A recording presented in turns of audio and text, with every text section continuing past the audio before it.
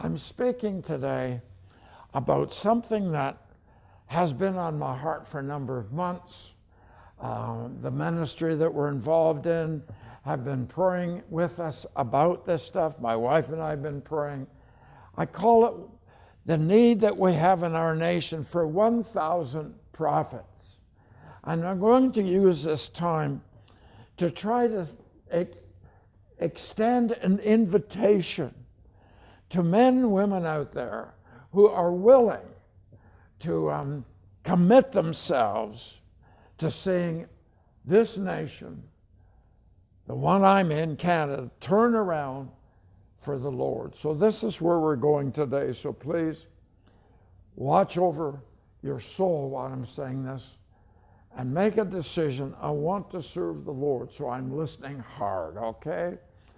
Please join us in asking the Lord God to raise up 1,000 prophets here in Canada who will walk and minister in the fear of the Lord.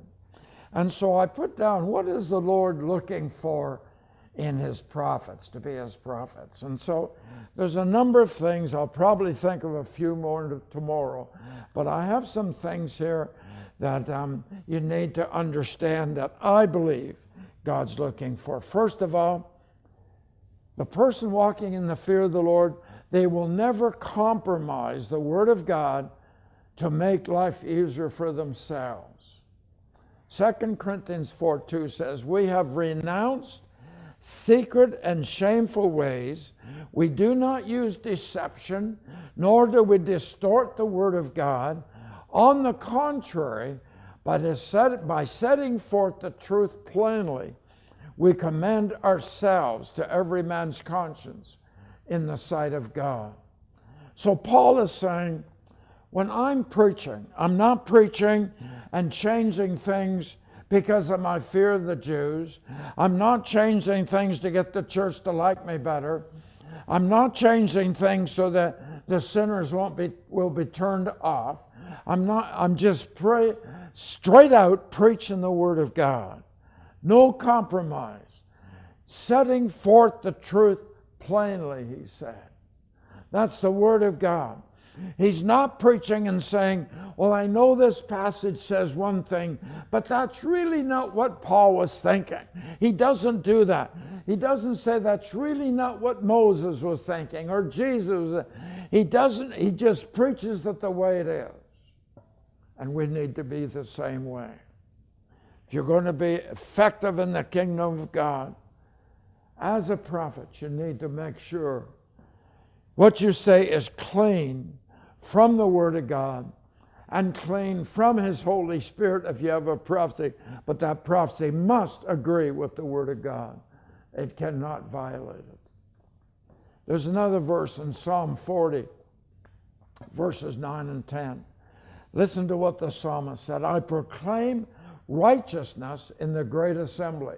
Let me paraphrase that. When I'm preaching on a Sunday morning, I'm going to speak the truth. Righteousness means the truth. I do not seal my lips, as you know, O Lord. I do not hide your righteousness in my heart. In other words, the things that God wants, He's plain about them. I speak of your faithfulness and salvation. I do not conceal your love and your truth from the great assembly. What a powerful man of God. No wonder the Lord used him so powerfully in order to turn the nation of Israel into a nation that loved the Lord and pleased the Lord. At least it lasted until he himself got a bit sloppy with his life. And that's what turned Israel around to start going the wrong way. But righteousness means I will treat right the Word of God. The second reason God is looking for people to be prophets of fear of the Lord, they will consistently preach what John the Baptist, Jesus, and the disciples preached. Even the Apostle Paul. They preached repentance, and they preached that we should humble ourselves by an open public confession of the sins that we're repenting of.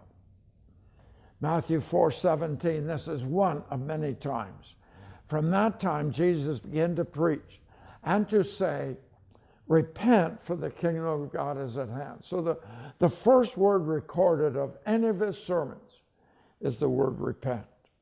Now the word repent and repentance appears in the New International Version from 1984, that's my edition.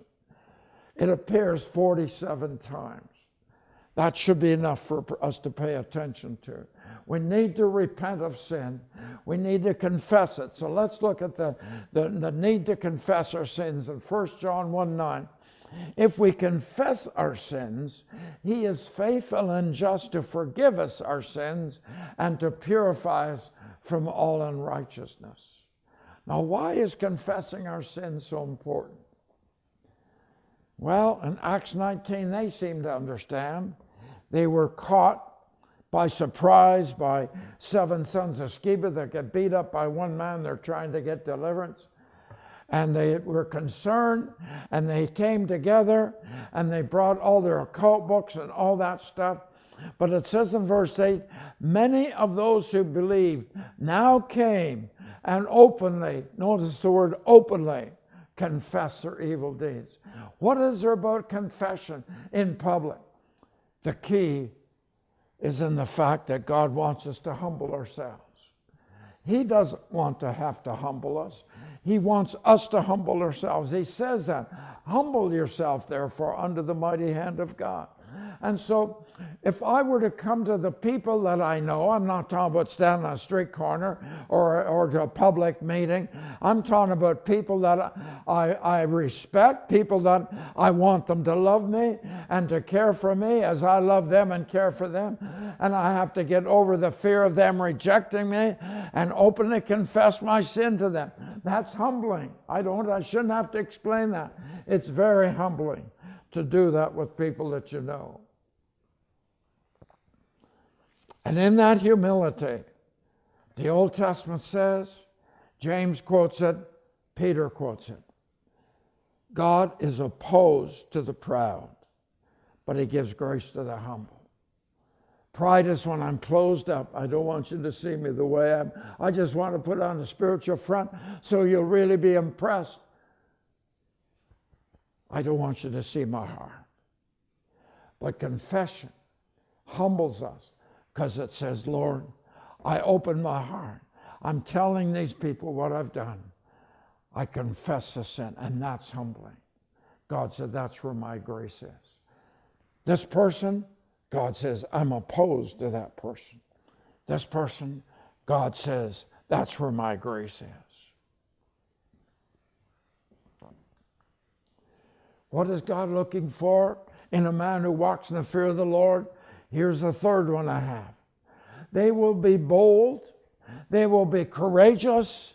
They will be witnesses declaring that the blood of Jesus can not only forgive us for our sins, but can change our lives from what we used to be to what he wants us to be. The president of this television station that I'm speaking from told me that in the country where he was not a Christian, but he heard some missionaries up on a platform speaking out in public, and they weren't expounding what their denomination believes or why you should go with them, and no, they weren't doing any of that stuff. They simply said, Jesus can change your life. And he said, that's what I needed, and that's what I wanted. And today he's serving the Lord. What does Paul say to the Romans 1:16? I am not ashamed of the gospel, because, listen, it is the power of God for salvation of everyone who believes. I would like to just paraphrase that quote. The gospel is the power of God to change your life and to change those you're praying for and witnessing to. The gospel is the power of God to change personal lives. It changes families. It changes communities. It changes nations. The gospel has that power, but we have to speak it out to people in prayer, but then to people what God tells us to do in order to see that happen. It means to be saved from something. The word salvation, I'm saved from something. And that was my old way of life. I'm glad God saved me from my old way of life. Yes, I went to church. Yes, we were taught Sunday school. Yes, we were youth sponsors, my wife and I. But I didn't like my life.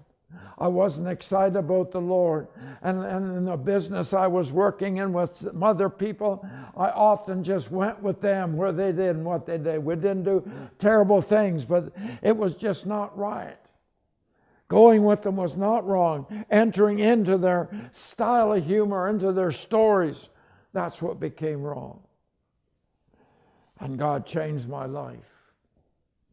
And in that same company, within the year, every one of the men that worked under my leadership, they may have joked about it when they're all together. Howard's changed, so on.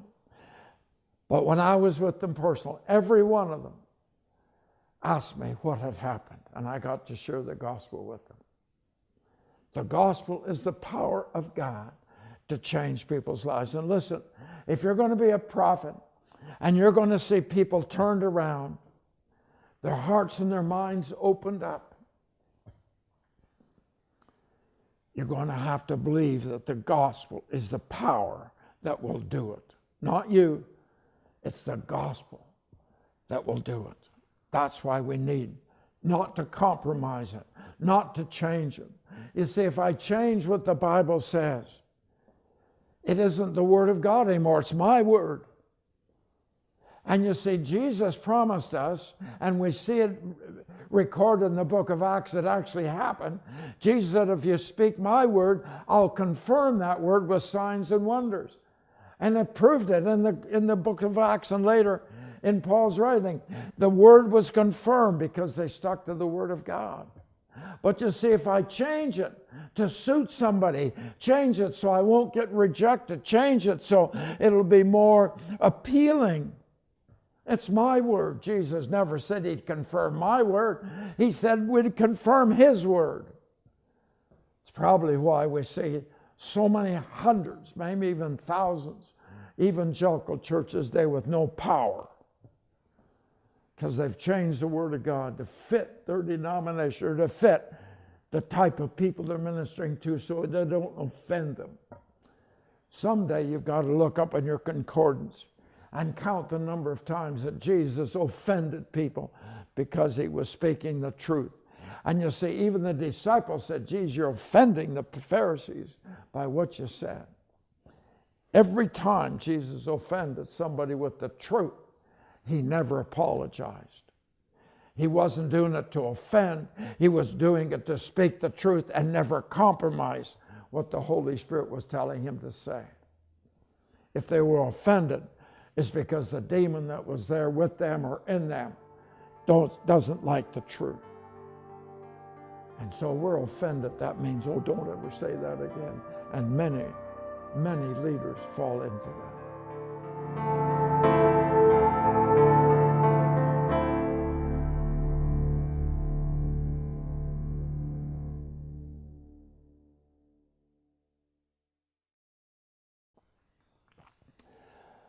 Another person walking in the fear of the Lord that the Lord is looking for, they will not be afraid to die for the gospel of Jesus Christ. Not be afraid. In Revelation 12, verse 10, for the accuser of our brothers, who accuses them before our God day and night, has been hurled down. All right, now, we know that an angel threw Satan out. God didn't even bother getting off the throne. An angel had more power than Satan and threw him down. And that's why in verse 11 it says, they overcame him by the blood of the Lamb and by the word of their testimony, and they did not love their lives so much as to shrink from death. Now that verse 11, there's three things there, but I have so often heard preachers and teachers only mention two. The first one, they overcame in the blood of the Lamb? Yes, that's right. And the word of the testimony? Yes, that's right. But why don't these people also preach that did not love their lives so much as to shrink from death? It's because it isn't popular now. In our day and age, to tell somebody, if you're going to serve the Lord, if you're going to be effective in His kingdom, you must be willing to die for Him if necessary. But believe me, folks, I wouldn't have it any other way, because I know the joy that comes from obedience, and it's obedience that puts you into the presence of the Lord. The Bible says, in the presence of the Lord is fullness of joy. It's obedience that gets us there. It's not a hotshot convention somewhere or some preacher that lays hands on you and knocks you down. It's because you're in obedience. That's where the joy is, because you're in the presence of the Lord. The person walking in the fear of the Lord, the fifth point that I have, he will, in obedience to the command of Jesus, do what He said we were to do. And this is Matthew 28. I mentioned this at the beginning. Therefore, go and make disciples of all nations, baptizing them in the name of the Father and of the Son and of the Holy Spirit, teaching them to obey everything I've commanded you, and surely I'm with you always to the very end of the age. This scripture that so many people in our churches talk about, oh, the Great Commission, glory to God. But yet most of us violate it. We're not going out.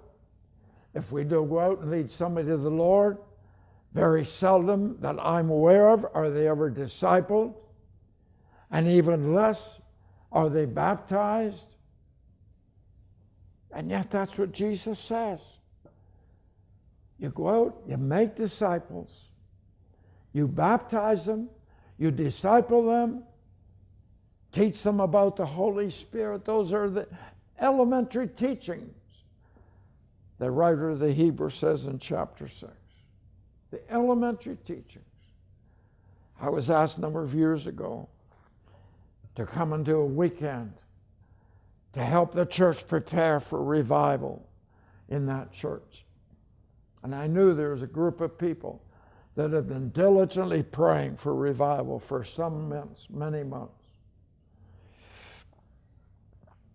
I'd been there many times before. They knew me quite well, and it was a joy to do it. And I preached on what the Lord is looking for in a church so He can trust it with revival. We got through it all right. But after I was finished, I asked the pastor, if the Lord sends a bunch of new Christians, do you have a discipleship program in place that you can disciple them? He said, no. You know, to me it's like, if my wife and I were going to adopt a child, and that adoption was close, and we are visited 2 days before by the lady who's looking after it. And she says, I would like to see the nursery. I'd like to see what you have set up to look after that child.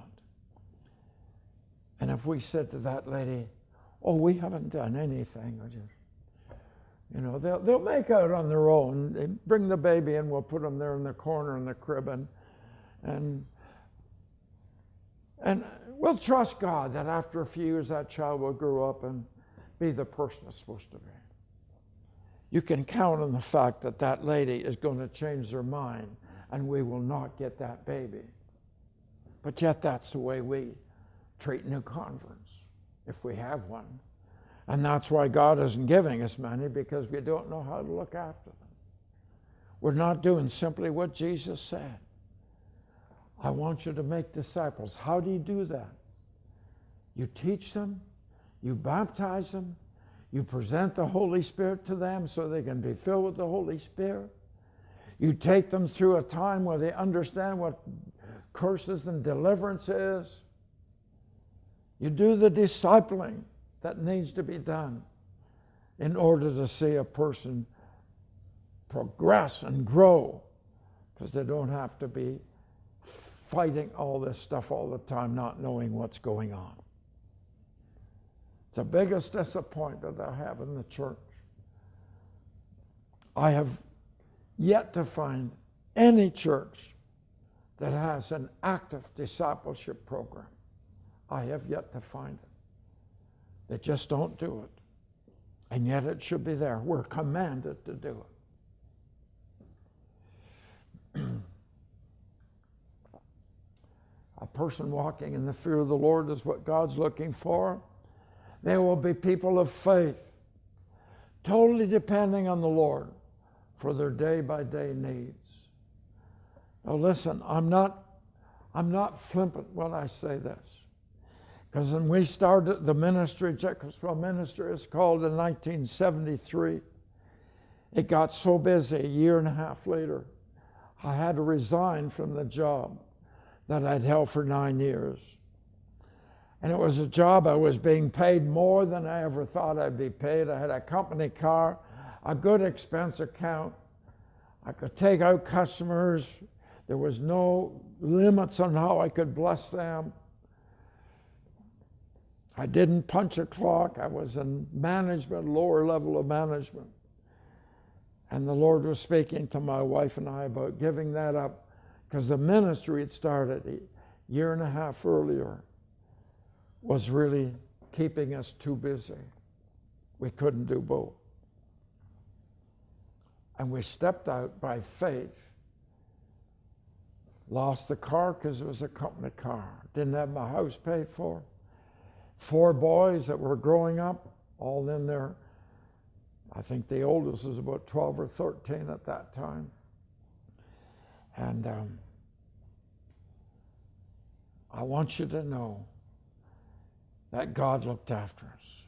We got our house paid for. Actually, before it was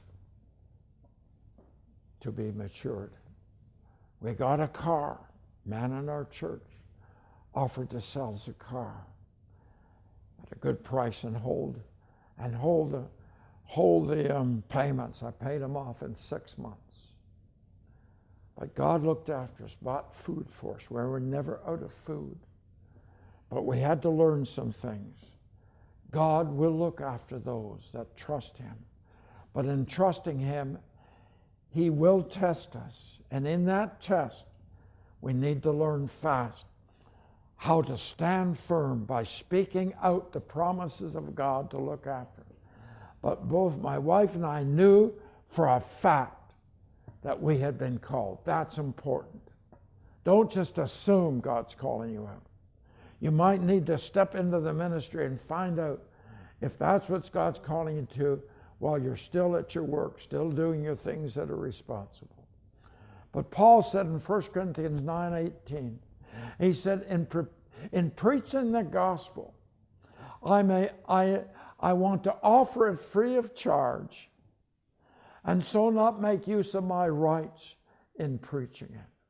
The old King James says, I don't want to use the power of preaching it, and so therefore I'll offer it free. Now I think that is saying, you can suit yourself. But if my focus in preaching the gospel is to get an offering, to get paid, I want to preach at that church because they pay good. No.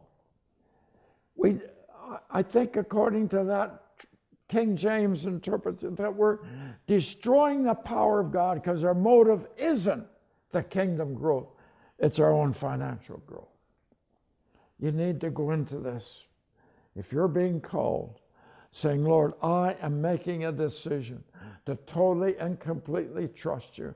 Margaret and I had to determine that we would, every test, when it came to financial tests, say, yes, our bank account is empty, the bills are coming in, but I know God's going to provide for us. I know. And we had to stick to that. And God saw us through it. Yes, he tested us. He tested the children of Israel in the wilderness. He promised to bring them through, then he tested them. They failed the test.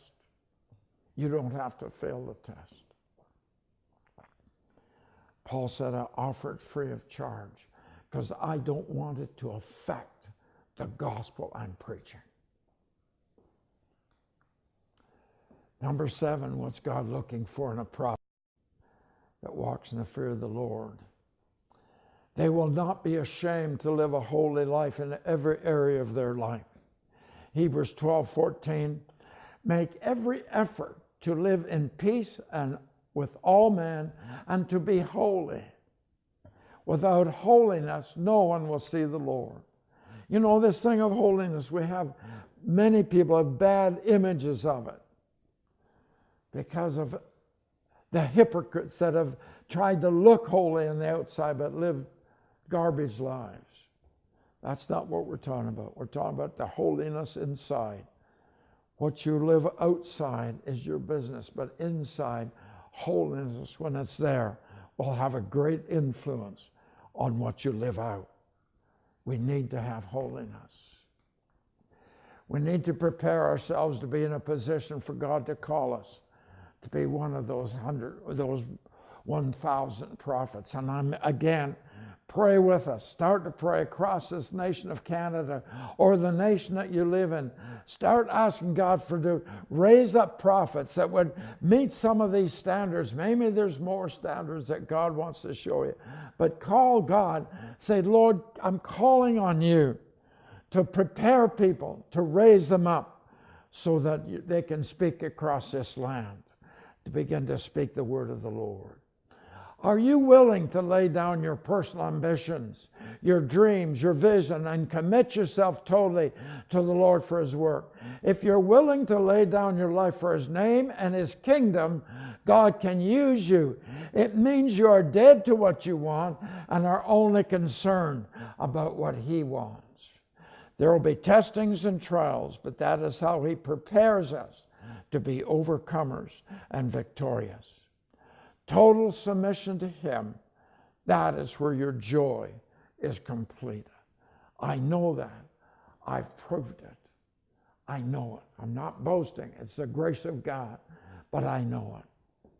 I'm recommending to you, on the screen you see the picture of a book and a scripture. The book is to be read to help us understand what God did years ago, to turn a nation around and bring it back to himself. Buy this book and read it with an open heart. Ask God to show you his calling from this book. But it's what happened 2,000 years ago to the Roman Empire. And then there's another book. This book is to help you understand what God is doing today. Read it with an open heart. You're asking God to impress on you his calling. The first book is Christianizing the Roman Empire. The author is Ramsay MacMillan. It's printed in Yale University Press. You'll find it on Amazon. Mega Shift is by James Roots. You'll also find it on Amazon. Mega Shift, it's simply called. These books, when you read them, what happened 2,000 years ago, what's happening today, you ask God to show you if you're to be part of that ministry. They're available on the internet, whatever. You can contact us, of course, through jacobswellministries.ca. My name is Howard Ellis. I want to help you in any way that I can. May God bless you, Lord. I ask you to help these people in the name of Jesus. Amen.